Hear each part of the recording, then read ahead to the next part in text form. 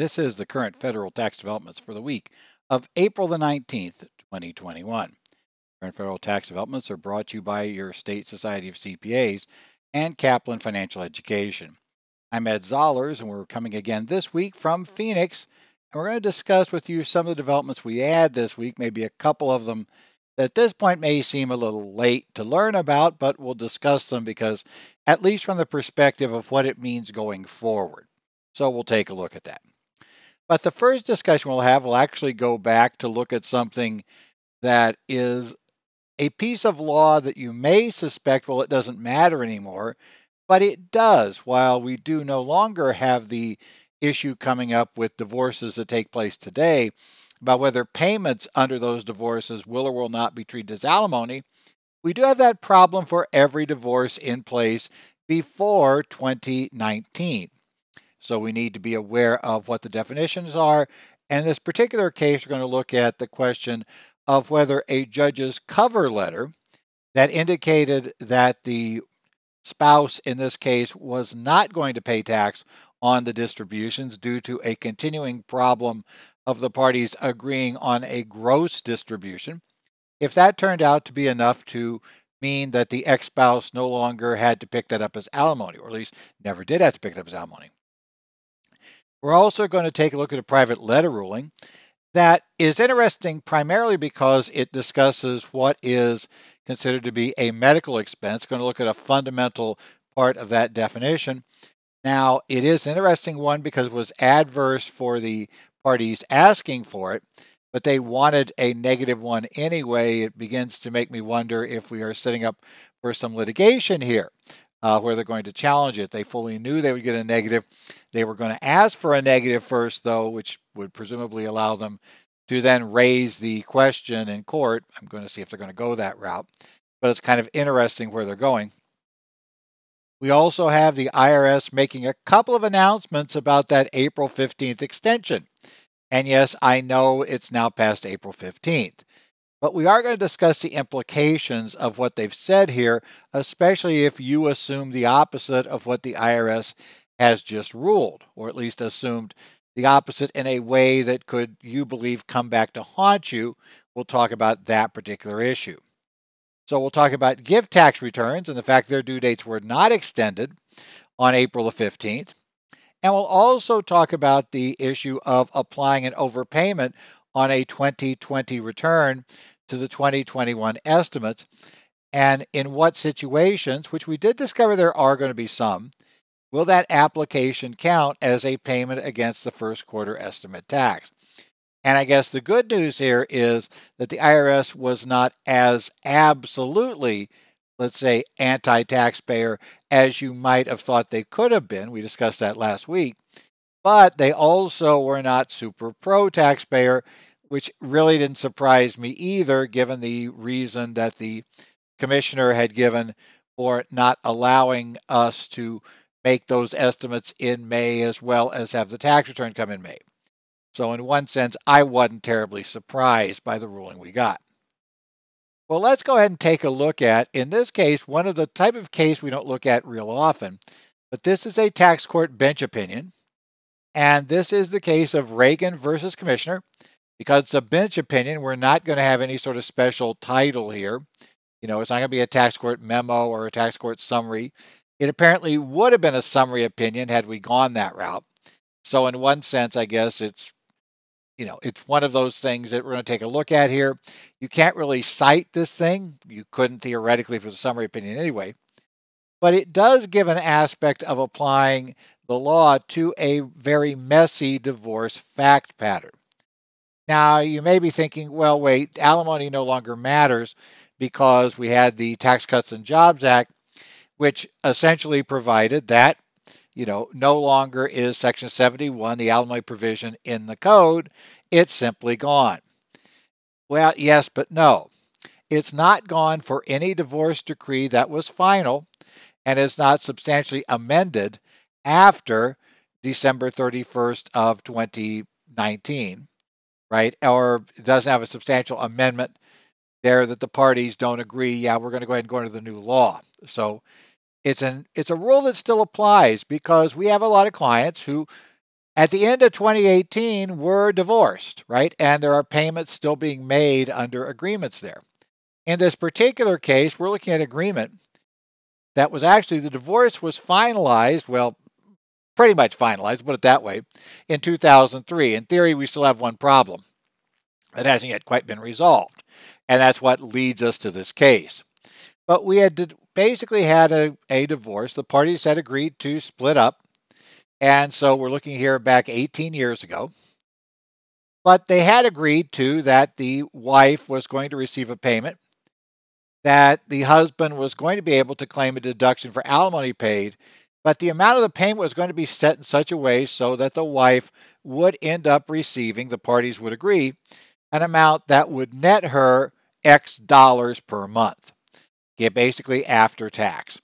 So obviously that was something, the judge was not computing that. The judge said, you guys go negotiate this, come back, and until such time as you do, you're going to pay her X dollars, and we realize this is meant to be the net that she gets. And you guys, in theory, I am sure the judge, she probably believed, these guys can get out of there. This is not that difficult to figure out. You're probably thinking the same thing yourself. And so basically, they should probably be able to come back to me in a month or so and give me that number. I've told them what we're aiming for, what my decision was, so they can come back, give me the proper gross number, and, we'll just finalize this whole thing. Well, it turned out that the spouses had trouble agreeing on this issue. And in fact, the spouse was receiving the payment. Reportedly, she made multiple attempts to get her ex to actually come together and make an agreement. It does not appear he was being very cooperative.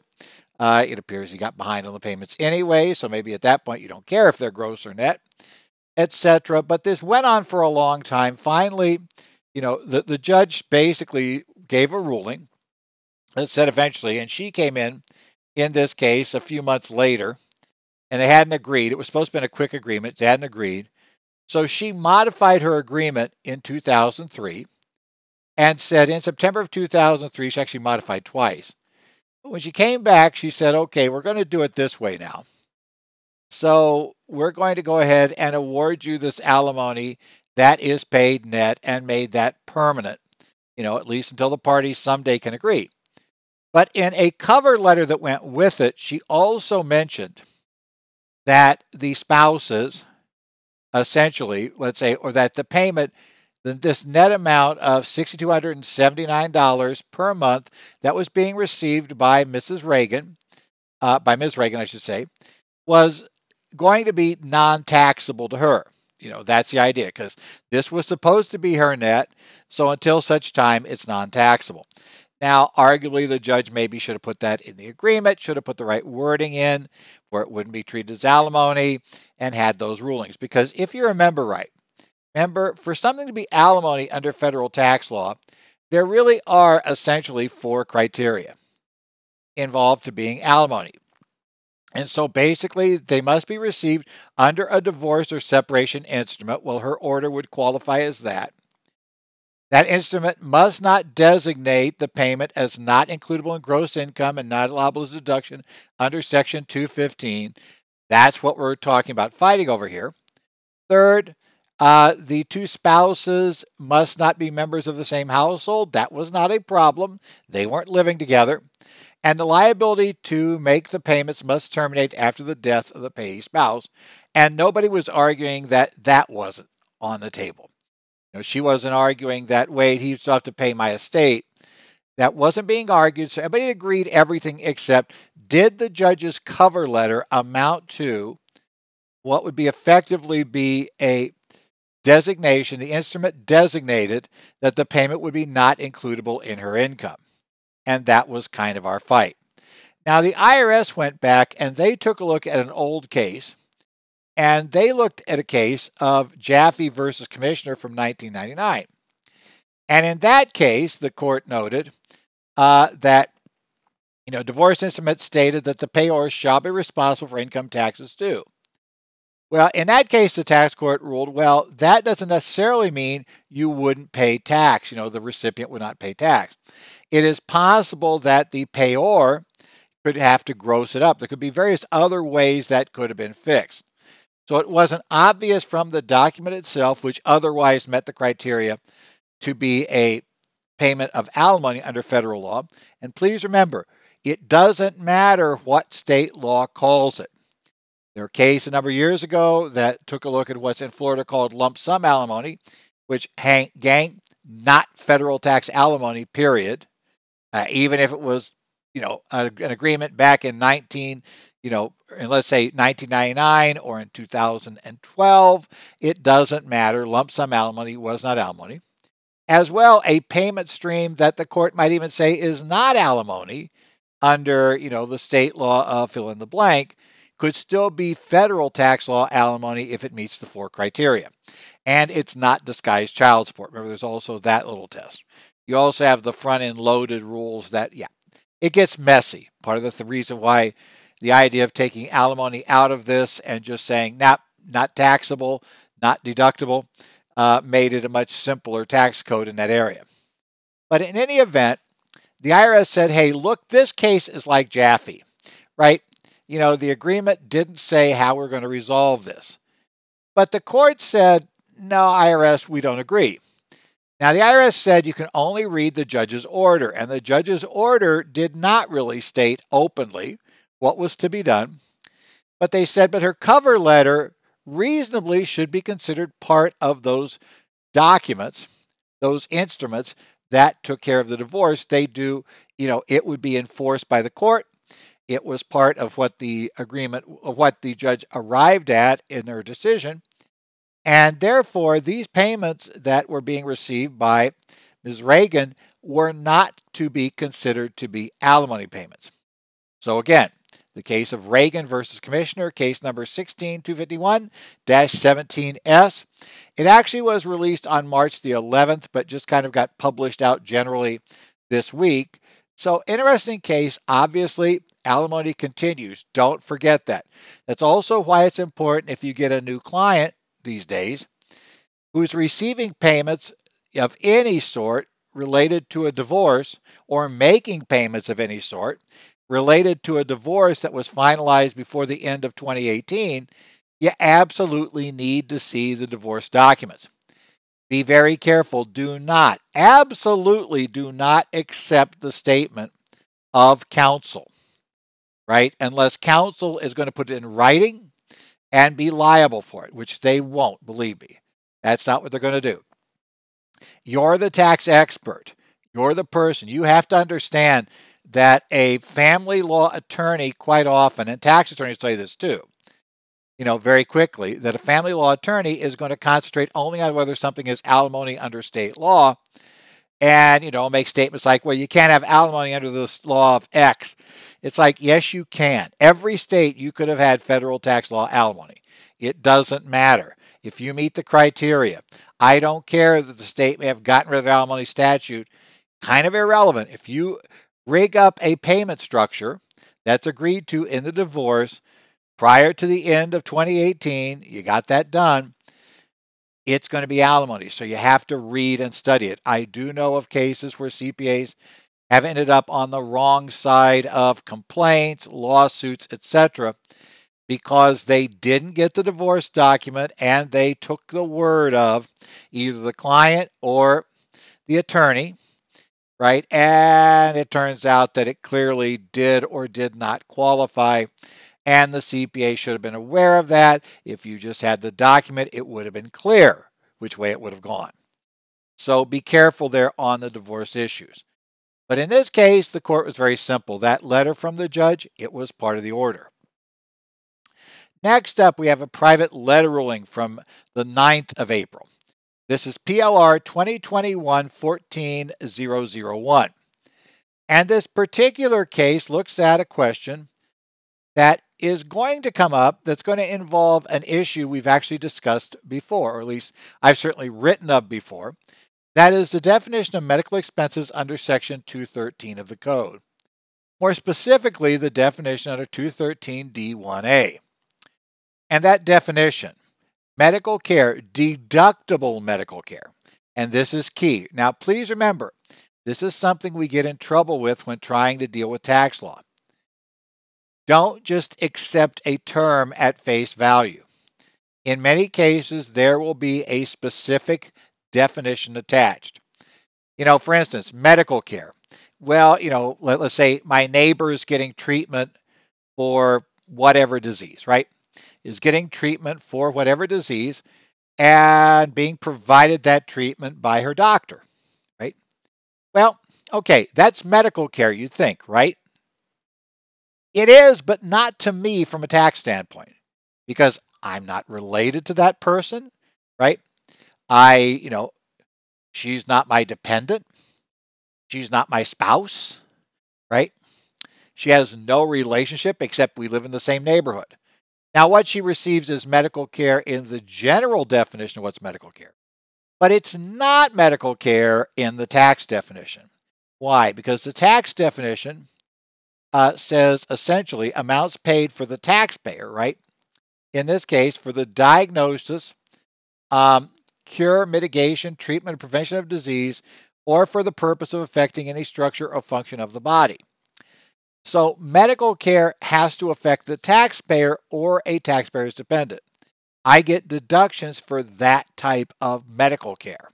I don't get deductions for medical care in general unless it meets that criteria.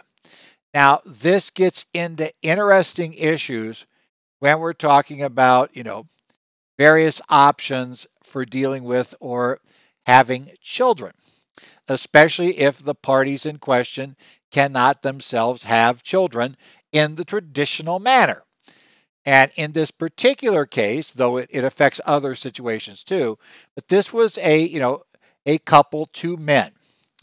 Obviously, they aren't going to have children on their own, right? In this case, we're going to have to go to other means to have children. Specifically, they were looking for a ruling,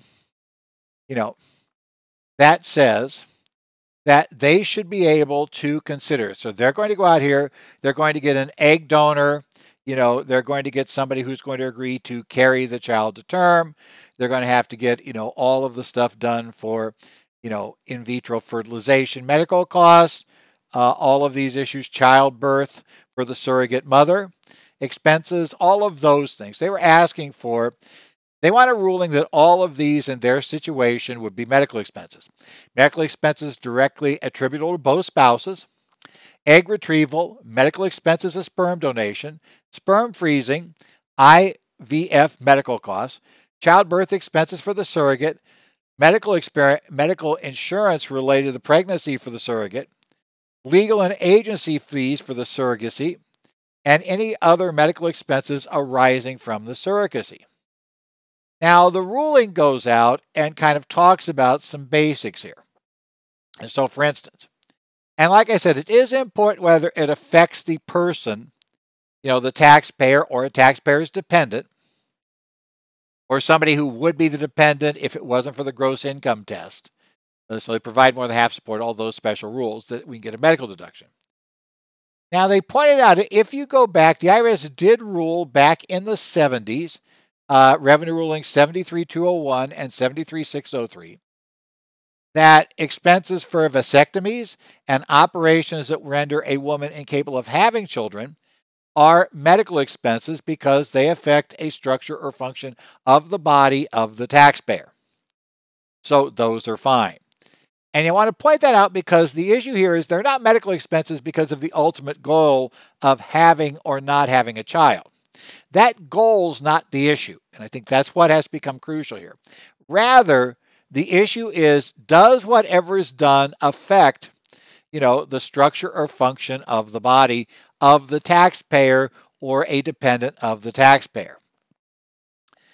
The problem in this case is that the medical expense deduction is construed narrowly, and for it to be deductible, there has to be a causal relationship between a medical condition and expenditures incurred in treating the condition on the taxpayer, right?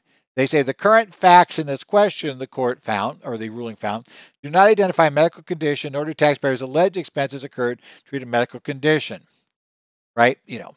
They're claiming though that, hey, this in vitro fertilization, surrogacy related costs are for the purpose of affecting any structure or function of the body. The problem they've got, though, is the body being affected is not the body of either spouse or a dependent of either spouse, for the most part. And they go back to the Madeleine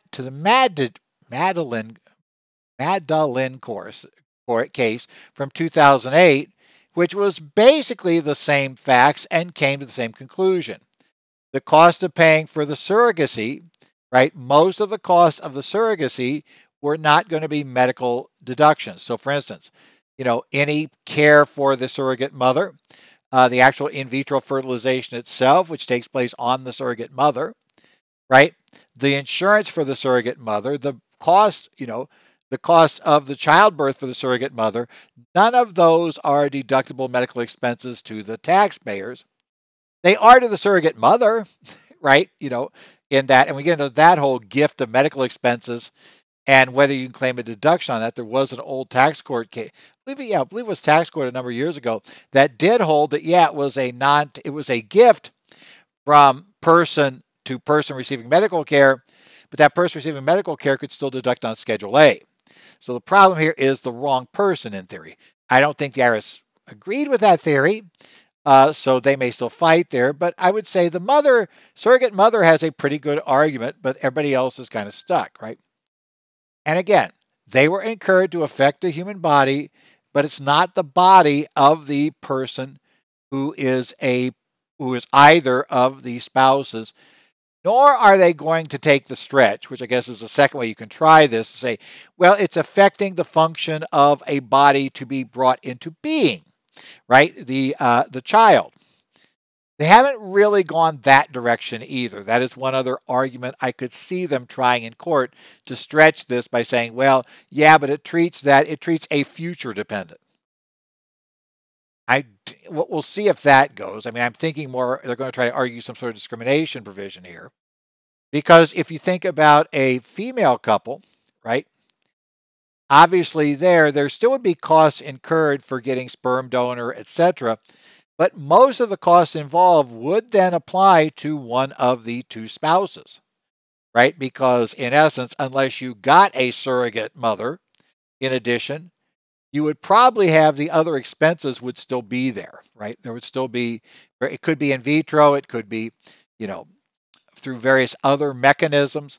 But basically, whatever you paid the sperm donor for anything involving the sperm donor's medical treatment, wouldn't be deductible. But obviously, it makes a difference here as to, the affecting the structure of the body routine here.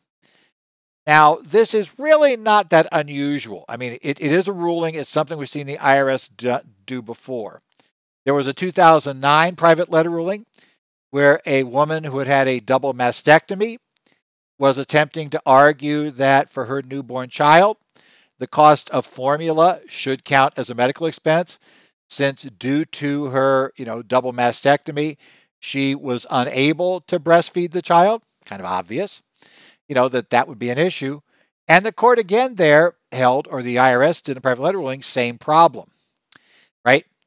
Now, that one was a little more interesting because, obviously the cost for the formula were maybe due to an issue with the taxpayer's body, but it wasn't treating. It was no sort of treatment. It was not affecting the function of anything. And the flip side of that was, for the child, there was an impact, but they said the problem there is that's just replacing normal nutrients. And we do have special court cases in the past about food. And if you have to have food that is of a sufficiently specialized nature, that it's not just merely providing the base nutrition, then that can be medical food, but otherwise you don't get the deduction. So again, the problem of who are we treating and whose impact and how it's done, those definitions get really interesting and troublesome. Now, in this case, they did say, well, obviously some expenses, like the sperm retrieval and, the treatments on the sperm, all the sperm treatments that you'll get into in this, those obviously would still be medical treatment because there the affected body was one of the two spouses, so that is a medical treatment. But the generic one, no, doesn't count. They're saying, sorry, that's not a medical expense. Now let's talk about the IRS's rulings here this week on a couple of issues that we that we were hoping for some answers from and unfortunately didn't get until the 12th of April. And the first one here was posted by the IRS, and again, very quietly. It went on their What's New Estate and Gift Tax page on the IRS's website. It was posted on April the 12th. And the question it was trying to deal with was, ever since the IRS first announced back on St. Patrick's Day that there was going to be this extension to May 17th for Form 1040s, and you'd be able to file your 4868s on May 17th if you want to get an extension until October 15th, there was this big question still out there about what about gift tax returns? As you know, normally, if you file a 4868, you're going to extend the individual return. That automatically would grant you an extension on the time to file the gift tax return because they put the two forms together. So no longer did you have to file a separate extension form, the Form 8892, to ask for an extension of time to file a gift tax return. Rather, you could accomplish this by simply filing the original, filing the 4868. And we've even kind of gotten rid of the old block we used to have to check to say, yeah, I'm doing a gift tax return. Well, what about this year if we file that on May the 17th? Well, the IRS said, first thing is, gift tax returns were not extended until May 17th by their general relief. My guess is if we were to ask the commissioner, he would again say that this would enable rich people who are going to be paying gift taxes to avoid paying the taxes in a timely manner. So that's why they cracked down on it. Okay. You can take that for whatever you think, but that would almost certainly be the theory offered. The IRS said, well, here's the catch. So the only two ways to get a gift tax return extended this year. Number one, if a Form 4868 was filed on or before April 15th, then it would extend both like traditional. So if by last Thursday you had filed the 4868 to extend the time to file the individual return, then you would have had an extension of time for the gift tax return automatically until October 15th. However, if Thursday went by and you did not file the 4868, then what you would have had to do to get an extension on the gift tax return would be to file the Form 8892. That is the application for automatic extension of time to file Form 709 and or payment of gift generation skipping transfer tax. They said basically that's it. They did say you can still go ahead and file the 4868 after filing that form. Some people were concerned the way it was written. It suggested that if you filed that form, you might have waived your right to file an extension for the individual return. They're saying, nope, that's not really what's happening. So essentially, you need to have filed the 8892 by Thursday, or your gift tax return is now late. Now, the real question I think a lot of people are going to have, because obviously at this point you can't turn the clock back. At least we haven't really found a way to do that one yet that I know of that's going to turn the clock back for you. Let you go back to last Wednesday and restart Thursday. Question is, what's the impact going to be? Well, obviously, if there's gift tax due, then it was supposed to have been paid on Thursday, and you have a failure to file penalty, and that would be bad. Because generally we're going to assume, and I would assume, that in most cases, if you're looking at somebody who's given away enough to exceed the gift tax limitations, my guess is the gift tax due is going to be fairly substantial. Because, we got somebody who's already chewed through, $11 million of gifting. I really wonder about, are they really going to bother with $200? No, they're probably making multiple million dollar gifts, which is going to be a significant gift tax and now a significant penalty. Hopefully you're not in that position. The one you may see more often, though, which could have an impact, is if you are making an election, you have to make a override election on GSTT exemption as part of the gift tax return. That particular issue where you change the allocation of GSTT exemption from the default, that does have a special rule. It can be made on a late return, but the valuation of the property for which you're going to make the election is going to move forward if it would increase the amount of the exemption that's going to be used up. And that's normally a bad thing. So probably the GSTT exemption problem is the biggest one for most of us if a gift tax return was not filed, if a gift tax return extension was not filed. So be aware of that. If your client just did, they made let's say they made a $200,000 gift of cash to their kid. They're way below 11 million lifetime gifting through 2020. It's not really going to make a difference. You'll report it. It's technically late, but it's also pretty much irrelevant in that case. So again, that is a concern. It is an issue, but the IRS ruled that way. Obviously, if it's really big, then we might see some litigation over the question. And that could talk about where the IRS under 7508 Cap A had the authority to only move the income tax deadline without moving what had previously been the related gift tax deadline. And then the second thing the IRS did was answered the question we discussed last week, which is the election to apply a 2020 return overpayment from a May 17th payment with an extension request. So this is the problem we talked about last week. Preparers traditionally have liked making big payments with extensions. The theory being, as I've heard told to me by multiple people over the years, is that, I think we're paid up perfectly. I don't think we really owe much of anything at the end of the year, but they don't have everything tied down yet. There's this K1 we're missing that, we think we know what's coming, but we can't be sure what's coming on it. So instead of sending along $30,000 for the first estimate, we're going to go ahead and put $30,000 in with the extension, with the idea being that, it would cover the first estimate if everything goes the way we expect, but it gives us a little cushion in case it turns out that, hey, that K1 comes along and we owe another $10,000 of tax. We were now timely paid as of the date we filed our extension. We're a little bit underpaid on our first estimate, but we'll work on it. Okay, that's how they do it. So we like this.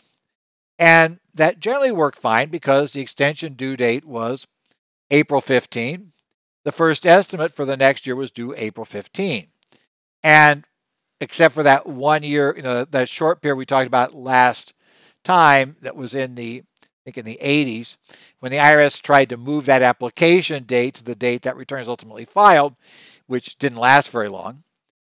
It's been held consistently now that whenever we file that, even if it's filed on October 15th, that overpayment will be treated as paid back on the April date, right? The date the money was sitting in there.